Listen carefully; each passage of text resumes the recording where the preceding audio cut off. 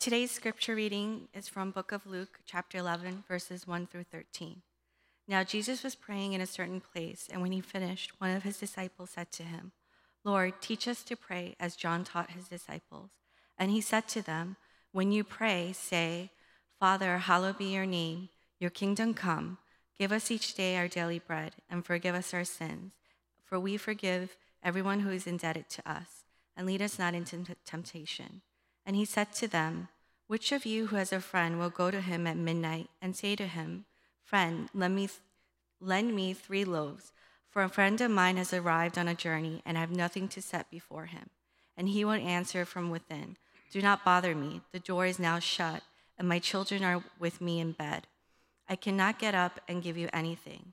I tell you, though, he will not get up and give him anything because he is his friend. Yet because of his impudence, he will rise and give him whatever he needs. And I tell you, ask, and it will be given to you. Seek, and you will find. Knock, and it will be opened to you. For everyone who asks receives, and the one who seeks finds, and to the one who knocks it will be open.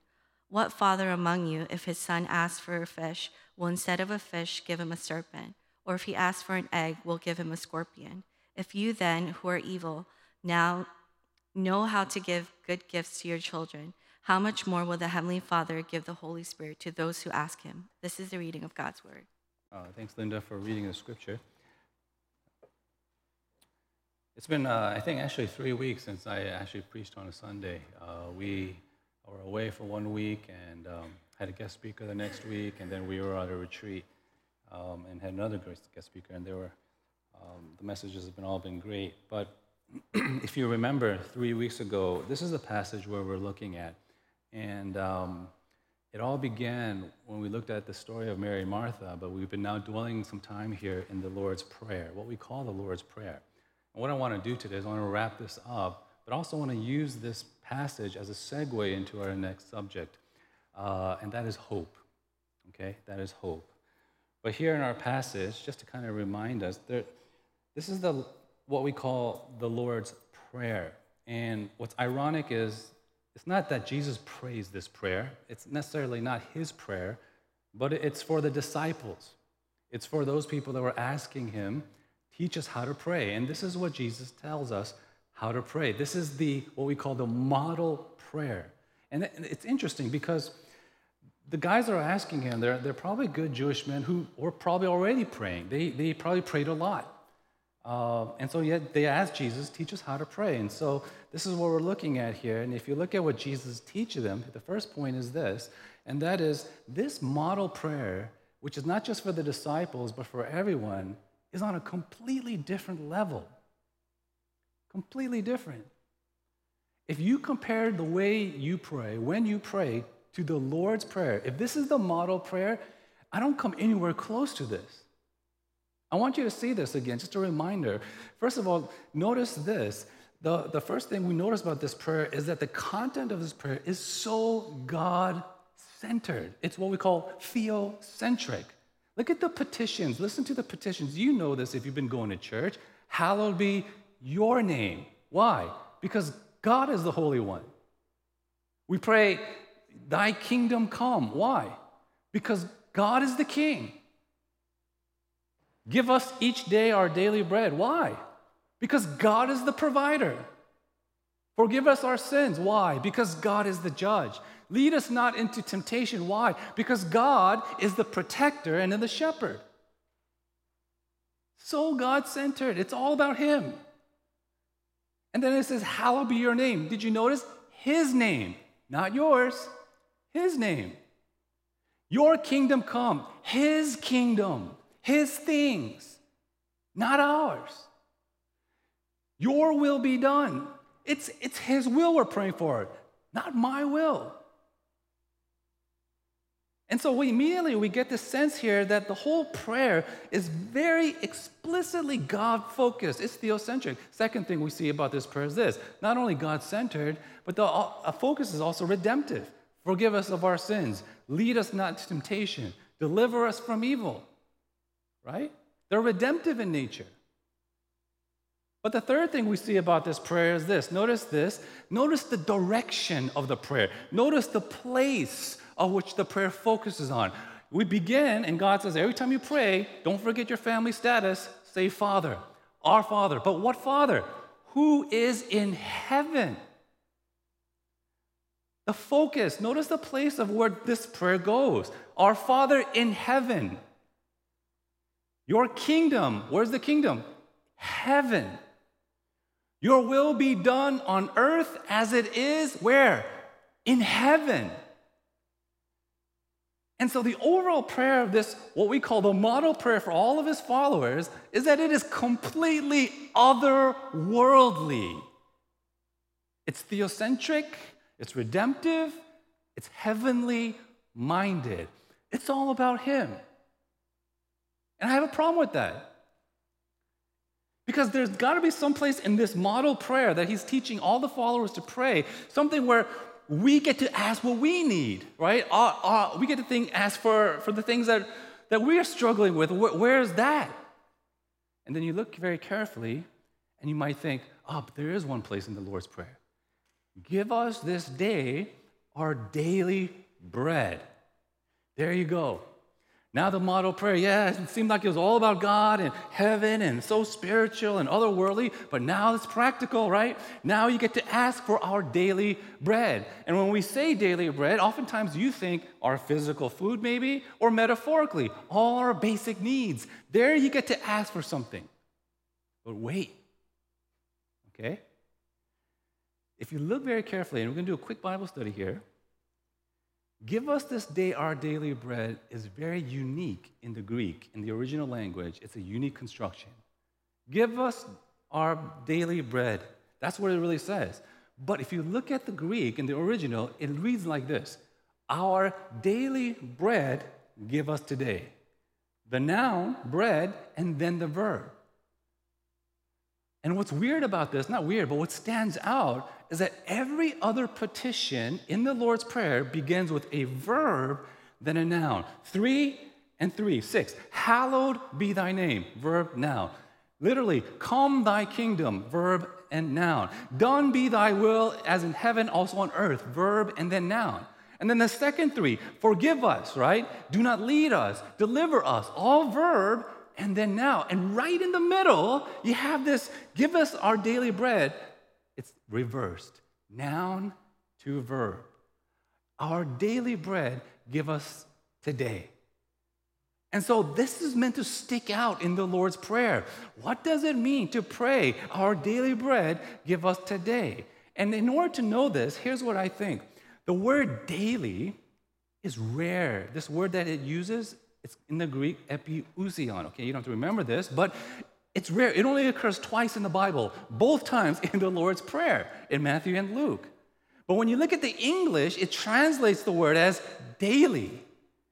But if you're really careful about what you're reading and you look at the margin and the notes, you'll notice that most scholars believe it shouldn't be translated daily. It could also be translated tomorrow. Tomorrow's bread, not daily bread, tomorrow's bread. And so when this says, give us this day our daily bread, what we're literally praying is, give us today tomorrow's bread. Now, what does that mean? When he says tomorrow, I don't think it literally means the next 24-hour day. Because if he did, the word for tomorrow, there's a more common word that he could have used.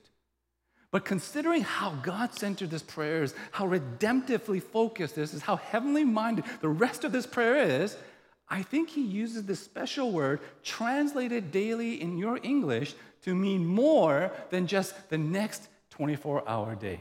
Here's what I mean. I don't know if you are a Disneyland fan. I'm not a Disneyland fan or a Disney World fan particularly, just because it's just always so crowded.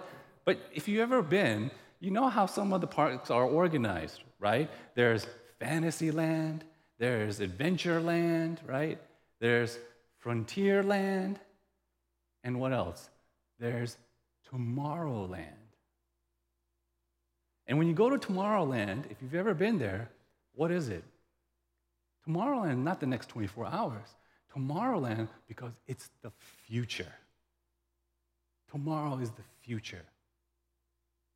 I think that's the essence of what this word means. So the bread of tomorrow in the Lord's Prayer doesn't mean just the next day of food to come, but it's really talking about the future, right? And so it should read like this: the bread of the tomorrow, the bread of the future, the bread of the age to come, give us today. Here's what this means. When you pray, give us this day our daily bread, you're not praying for just your physical needs, but what are you praying for? You are praying for a little taste of the age to come, of the future. When you pray, give us this day our daily bread, you're asking for a little taste of heaven, a little taste of the world to come and all its blessings right now in this world. And that's why the rest of the prayer, hallowed be your name. Pray for his kingdom to come. And then you pray for his will be done. And then we ask for forgiveness and deliverance and evil. It is all just a little taste of heaven. And so even in this one supplication, where you get to ask something for yourself, it's ultimately heavenly, spiritual in nature. Now, just want to get that point across. Do you see this? Do you see what kind of people it takes to genuinely pray the Lord's Prayer? It must mean that someone who actually prays like this is someone who actually lives for something, desires for something more than just what this world we live in has to offer. More than things like food and clothes and relationships and health and work. As important as those things are, crucial as they are, this prayer that Jesus teaches his followers to pray is for someone who believes that there's got to be more than just here and now. And the question I have is this: who prays like this? Right? Who prays? Who really prays like this? Practically, I mean, maybe I'm being cynical. Do you pray like this? I know I don't pray like this, because this prayer then, if it's the model prayer for all of his followers, it sounds like a very, very spiritual, mature prayer. You know, the way I learned how to pray was in maybe high school, and they taught you this acronym called ACTS, right? ACTS, each letter represents something. When you pray, you start with adoration, A, and then you start with C, confession, confess your sin, and then you say thanksgiving, T, so you adore, you confess, you give thanks, and only then, the last thing, S, supplication. That's when you can ask. And you know how the things I work. I want to go straight, when I pray, I want to go straight to the supplication. God, this is what I need. But I think about all these other things, and I just run through it. Okay, God, I like you. God, I'm a sinner. God, thank you. And Lord, help me, help me, help me, help me, help me, help me. Right? I can't wait to get to the S, the supplication. You go straight to the things you need, the things that you're going through, the things that you need help with, the stuff that you're dealing with right here, right now, right in front of you. And some of it is really hard. So when I look at the Lord's Prayer, when do I get to go to the S? When can I say and pray for things right now for me, right now in this world, the things that I need to pray for? Because to be honest, the Lord's Prayer, as good and as spiritual as it is, sounds so spiritual and otherworldly, so heavenly minded, that it's no earthly good. Right? But here's the good news. You keep reading this passage from verse 5. And he says, which of you who has a friend will go to him at midnight, say to him, friend, give me 3 loaves of bread. And the friend says, on his journey, I have nothing set before you. And he will answer him, don't bother, the door is shut. I cannot give you anything. And yet he says, I will get up and give you anything. He says, and later on in our passage, ask and you will receive. Seek and you will find. Knock and the door will be opened. That's the Lord's Prayer, but then he goes into this whole section about asking for things. And here's the second point that I want to tell you about. If the Lord's Prayer is so otherworldly, so heavenly, the second point is, but God loves to be asked. God loves to be asked. You know, from verses 5 to verse 8, he talks about that friend, and some friend knocks on his door late at night, and he's tired, and he's sleeping. He says, don't bother me, everyone's in bed. But he says, because of his friend's impudence, he's still going to get up and give him what he needs. That word impudence literally means shameless, bold, persistent. Because this friend is persistent, shameless, and bold, this friend's still going to get up and give him what he needs. If that's true of a friend, how much more God? And so we're told here, you've got things you need to ask for. Ask then. Ask. Be shameless. Be bold and persistent. And he says in verse 9, I tell you, if you ask and it will be given to you. Seek and you will find. Knock and it will be open to you. For everyone who asks receives, and the one who seeks finds, and the one who knocks, it will be opened. God wants you to come to ask for himself. I know what the Lord Prayer said, but here in the second part, God wants you to come to him and ask. He's saying, I love you. I'm your Father. I give you things. Go and ask. Ask for anything. Go all the way. God's will is that we as his creature ask him for things. And it's not just his will, it's his delight. Proverbs 15:8, the prayer of the upright is his delight. He's so eager to hear prayers and respond to them. He says in Isaiah 65, it will also come to pass before they call, I will answer. While they're still speaking, I will hear. So God loves to be asked for things because he loves to give. That's why the parable of the persistent widow, this lady who just kept nagging Jesus, nagging him to hear her out. We need to do this because Jesus listens. And this means then that God, the creator of the universe, now Jesus and your Father in heaven, who holds your life in his hands, who rules the world, is the kind of God that loves to be asked for things. Okay? Now, as we move on to the second or the third point, I want to address some questions. Okay? Lord's Prayer, so spiritual, so sovereign, but good. Fine. Yet, he still loves to be asked, so we should ask, right? One question I always get is, God, isn't he supposed to be sovereign? Doesn't he already know what's going to happen? Doesn't he appoint what's going to happen? And if everything is appointed because he's a sovereign God, then why should I pray if God already knows? Here's the answer. You have a member in your family that's not a Christian yet, and you really want this person to become a Christian. Should you pray? Part of you says, well, God is sovereign. If he's going to make this person a Christian, he's going to do it with or without my prayer. Maybe. But this is how God works. God says, this person, I will make him a Christian. The question is how? And God says, out of my sovereignty, I will use that other person's prayer. And I will use that other person's sharing to make this person a Christian. So ask. Ask. Second question we might have is this. Now, here's the million-dollar question. If I ask, will God really give me things if I ask him? The answer is you have every reason to say yes. Remember last time? Family status. Who do you pray to? Father. He's not just God, he's Father God. That's the whole point of the Lord's Prayer, right?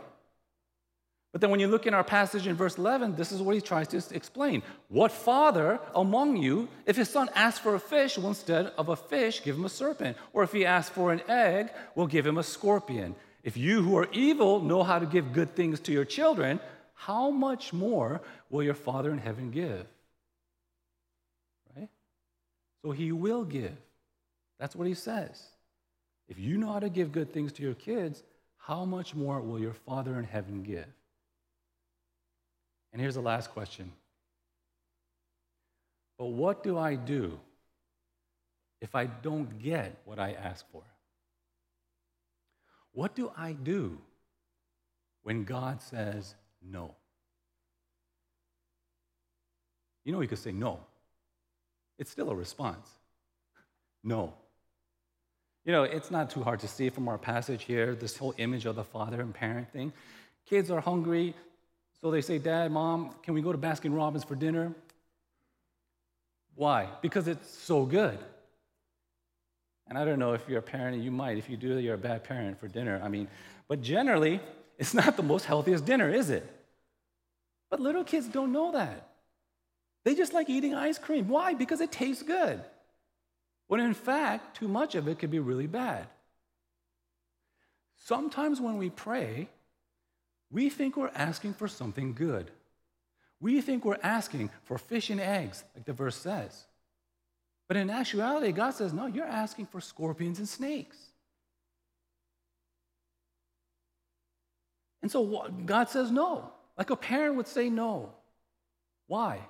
Because we're like his children that sometimes don't really know what to ask for. That's why Paul says in Romans 8 that the Spirit helps us in our weakness. We don't know what to pray as we ought, but the Spirit intercedes with groanings too deep for words. In other words, as your Father in heaven, sometimes God says no. Remember a story of Martha and Mary? Martha asked Jesus, Jesus, can you get Mary to help me in the kitchen? I'm busy, I need her help. What does Jesus say? No. He says no all the time. Because the Father in heaven who knows what's best. I'm going to be very honest with you. I know we love talking about this, but you ever have those long conversations where you ask yourselves the question, what would I do if I won the lottery? It's an old question, but it's amazing how long people could have a discussion on the same old question. This is what I would do. This is what I would do. This is what... Look, I've never played the lottery, but man, sometimes I pray, can I win the lottery? Money is not a bad thing. It's a good thing. And God, I know he's going to say no. Why? Because I know, and this one I know, if I won the lottery, you will not see me in church. All right? I'll be a worse sinner than I am already. And I think he knows that. I'm never going to win the lottery. And that's why I never play. I pray so many times where God says no. Well, God gives, ask and you will receive. So I prayed when I was in high school, applying for college. I had all the numbers, so I applied to Harvard and Yale. I wanted to go to Harvard and Yale. Little did I know that you need more than just the numbers. I didn't go. I ended up going to Michigan, a safety school back then. I ended up loving Michigan, so I prayed because my parents said, well, it's too expensive. It's out-of-state tuition. You need to transfer. Can you transfer? And I started praying. I said, as a college student, God, help me to stay. I don't want to leave Michigan. I don't want to go. I don't want to transfer. Ended up going to Rutgers. Met my wife. Ironically, that's where my faith grew. But I was pre-med.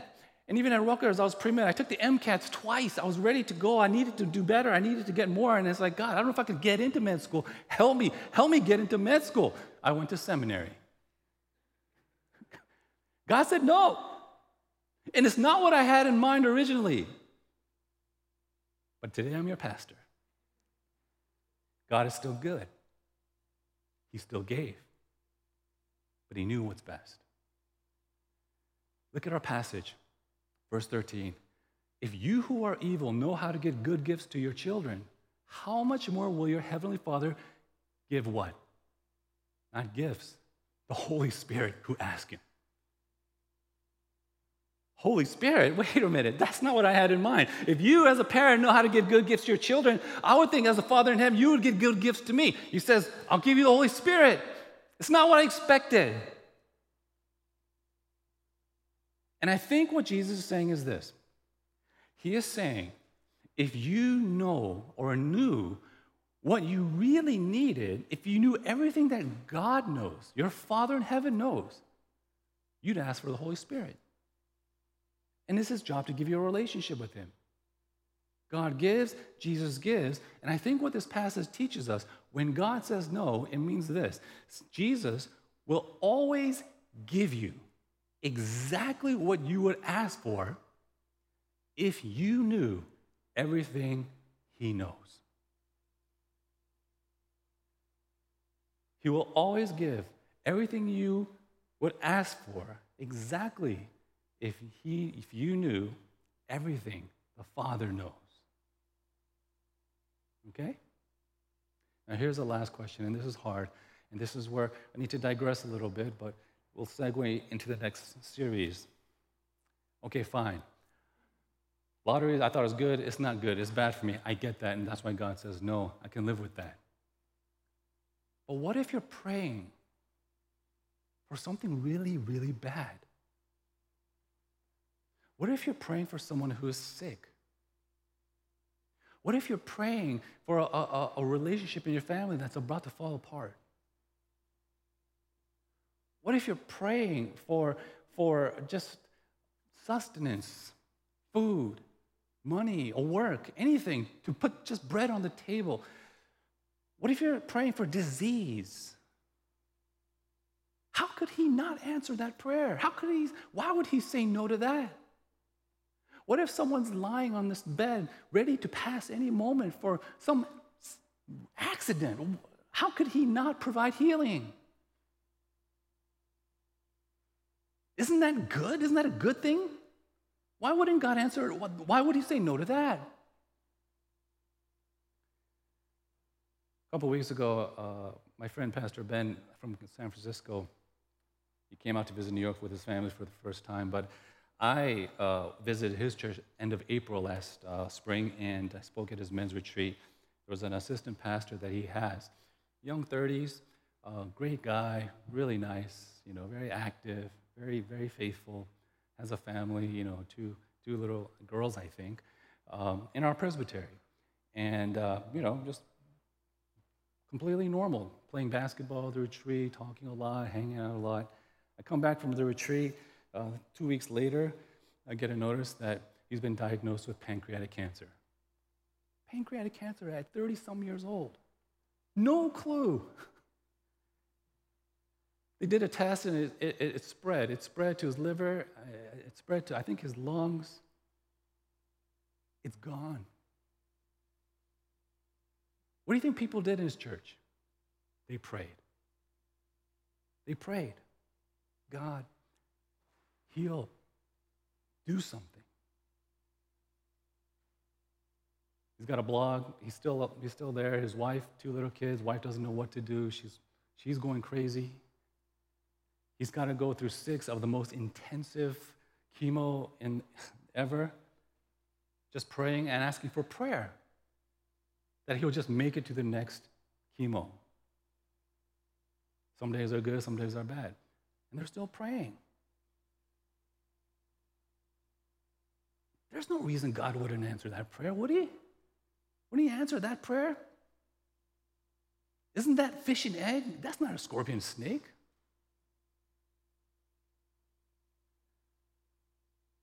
If God says no, here's the answer. I don't know. I don't know. We believe in this big sovereign God that the Lord's Prayer talks about. He's supposed to be all powerful, all good. Who's supposed to be this Father who cares for his children in heaven, and he cares. So why wouldn't he answer those kind of prayers all the time? For those hard and horrible things like sickness, disease, pain, broken relationships. And so what happens in my mind, and I'm sure in many people's mind, is this. Well, it looks like prayer doesn't really work. If he says no, it looks like prayer fails. And if prayer fails, it looks like God fails. And so when we're going through something very hard and very difficult and there seems to be no answer, we get angry at God. We say, this is unfair. This is unjust. This is wrong. This isn't how it should be. Why would God do this? And my answer is, ultimately, I don't know. But I will say this. If you believe in a God that's big enough and strong enough and has the power to do something about everything, and because he didn't, that's why you're screaming unfair, unjust, that's why you're angry. If you believe in a God like that, then you have to be open to the possibility that just because you or I don't know the reason why he would say no, it doesn't mean there can't be a reason. It doesn't mean that there isn't any. Because if you have a God who is great enough, strong enough to get angry at, you also have to be open to the possibility that this great, huge God knows something you don't. And he has a reason, and we just don't know. Because he's God. He's not only omnipotent, he's not only omnibenevolent, he's omniscient. He knows more than we do. Listen carefully, okay? God never said in the Bible that you and I will never suffer in this world. And many of us, we get frustrated and we get angry. We try and pray, we try and ask, we believe God says, ask and you will receive, and it doesn't seem to happen. We are tempted to believe, because those prayers aren't answered the way we want, that God doesn't exist, that He's not there. What kind of God would allow even those prayers not to be answered? And I'm going to say this, for those of us who have been tempted this way, if you get rid of the idea of God, if you remove the idea of heaven, it will still not relieve your suffering one bit. You will still have those questions, but it will make you worse. You will still be angry. Here's why. If there is nothing else beyond just this world, if there is no God, if there is no heaven, we want to get rid of all that idea. If it's just here and now, then all you have is here and now. And if that's true, then all you have is people, biology, and nature, where things just happen because it happens, where it's the survival of the fittest, where the strong survive and the weak don't, where the strong eat the weak. You can't go to nature and be angry and say, this is bad, this is unfair, this is unjust. Why? Because nature is just nature. And feelings like anger and feelings like love and happiness and compassion, those are just chemical reactions, stimulated neurons firing in your brain to create emotions to allow a species to survive and multiply. It's just biology. It's all it is. And nature just does what it does. Why? Because it just is. There's no rhyme or reason. You get rid of the idea of something else out there, God out there. That's what you've got to deal with. But deep down, you and I know, we don't think that way. Can you imagine someone sick in your family and you go to this person, sorry, Mom, I know you're sick, I know it's hard, but it's just nature. You must have some weak genes. Of course not. You experience pain. You experience suffering. Suffering's any kind of loss. You know how you feel. You know deep down, this is just bad. This is wrong. This is not the way it should be, and it feels unfair and unjust.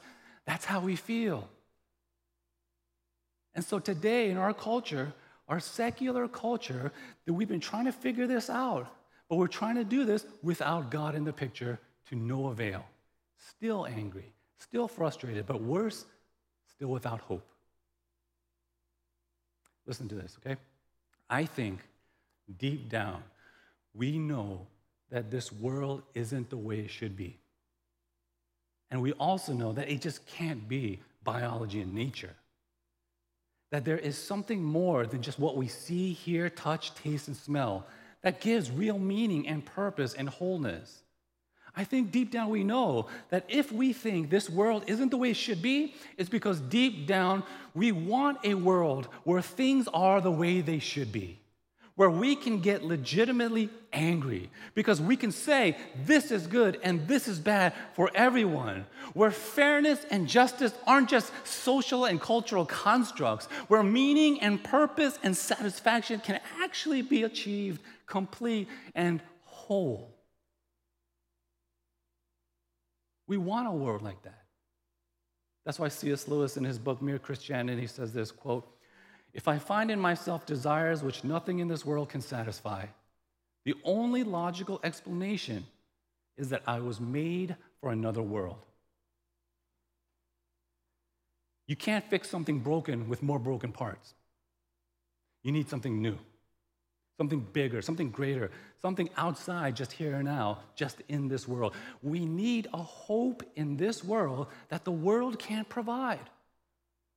An otherworldly kind of hope that gives us strength to persevere through this world's pain and loss, to be justified in our grief and our sadness and our suffering, to be able to say completely and absolutely, this isn't it, this isn't right and it's messed up.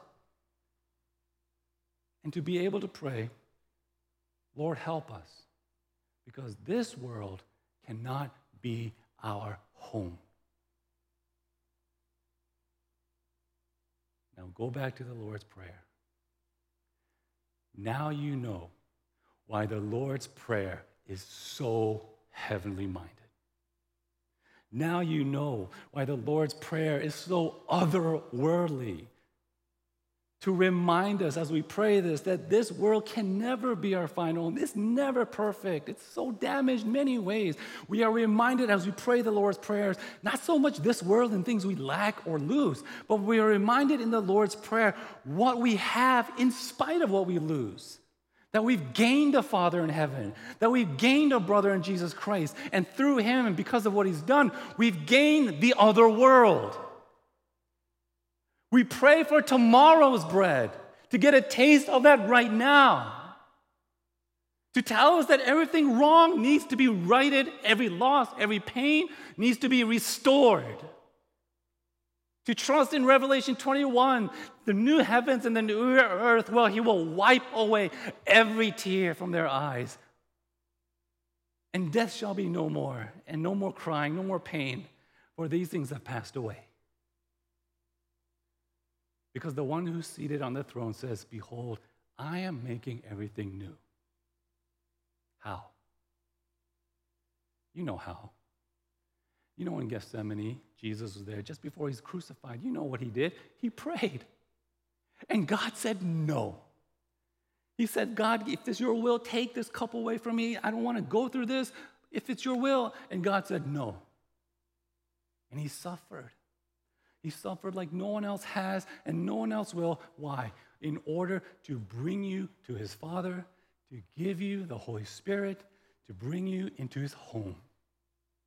To give you not everything you think you need here and now, but to give you more than just here and now, the hope of heaven. The hope that things can and are destined to be better. Maybe through inevitable loss, suffering, even death, but ultimately, if not now, tomorrow. I don't know if those of you in your 50s, I know there's only a handful of us feel this, but I feel like as I get older, what becomes more and more important to me is not what I've done or could have done. It's the people. It's the loved ones. It's the family. It's the friends. And the hope of being with them forever, and the fear of losing them becomes bigger. Did you know, many professors believe, many scholars believe, that when we go to heaven, no matter who has passed away in your life, past, present, or future, when we get there, it will be like everyone's there at the same time. You know why? There's no time in heaven. That's what they say. There's no time in heaven. So when we get to heaven, in a blink of an eye, so will everybody else, all together.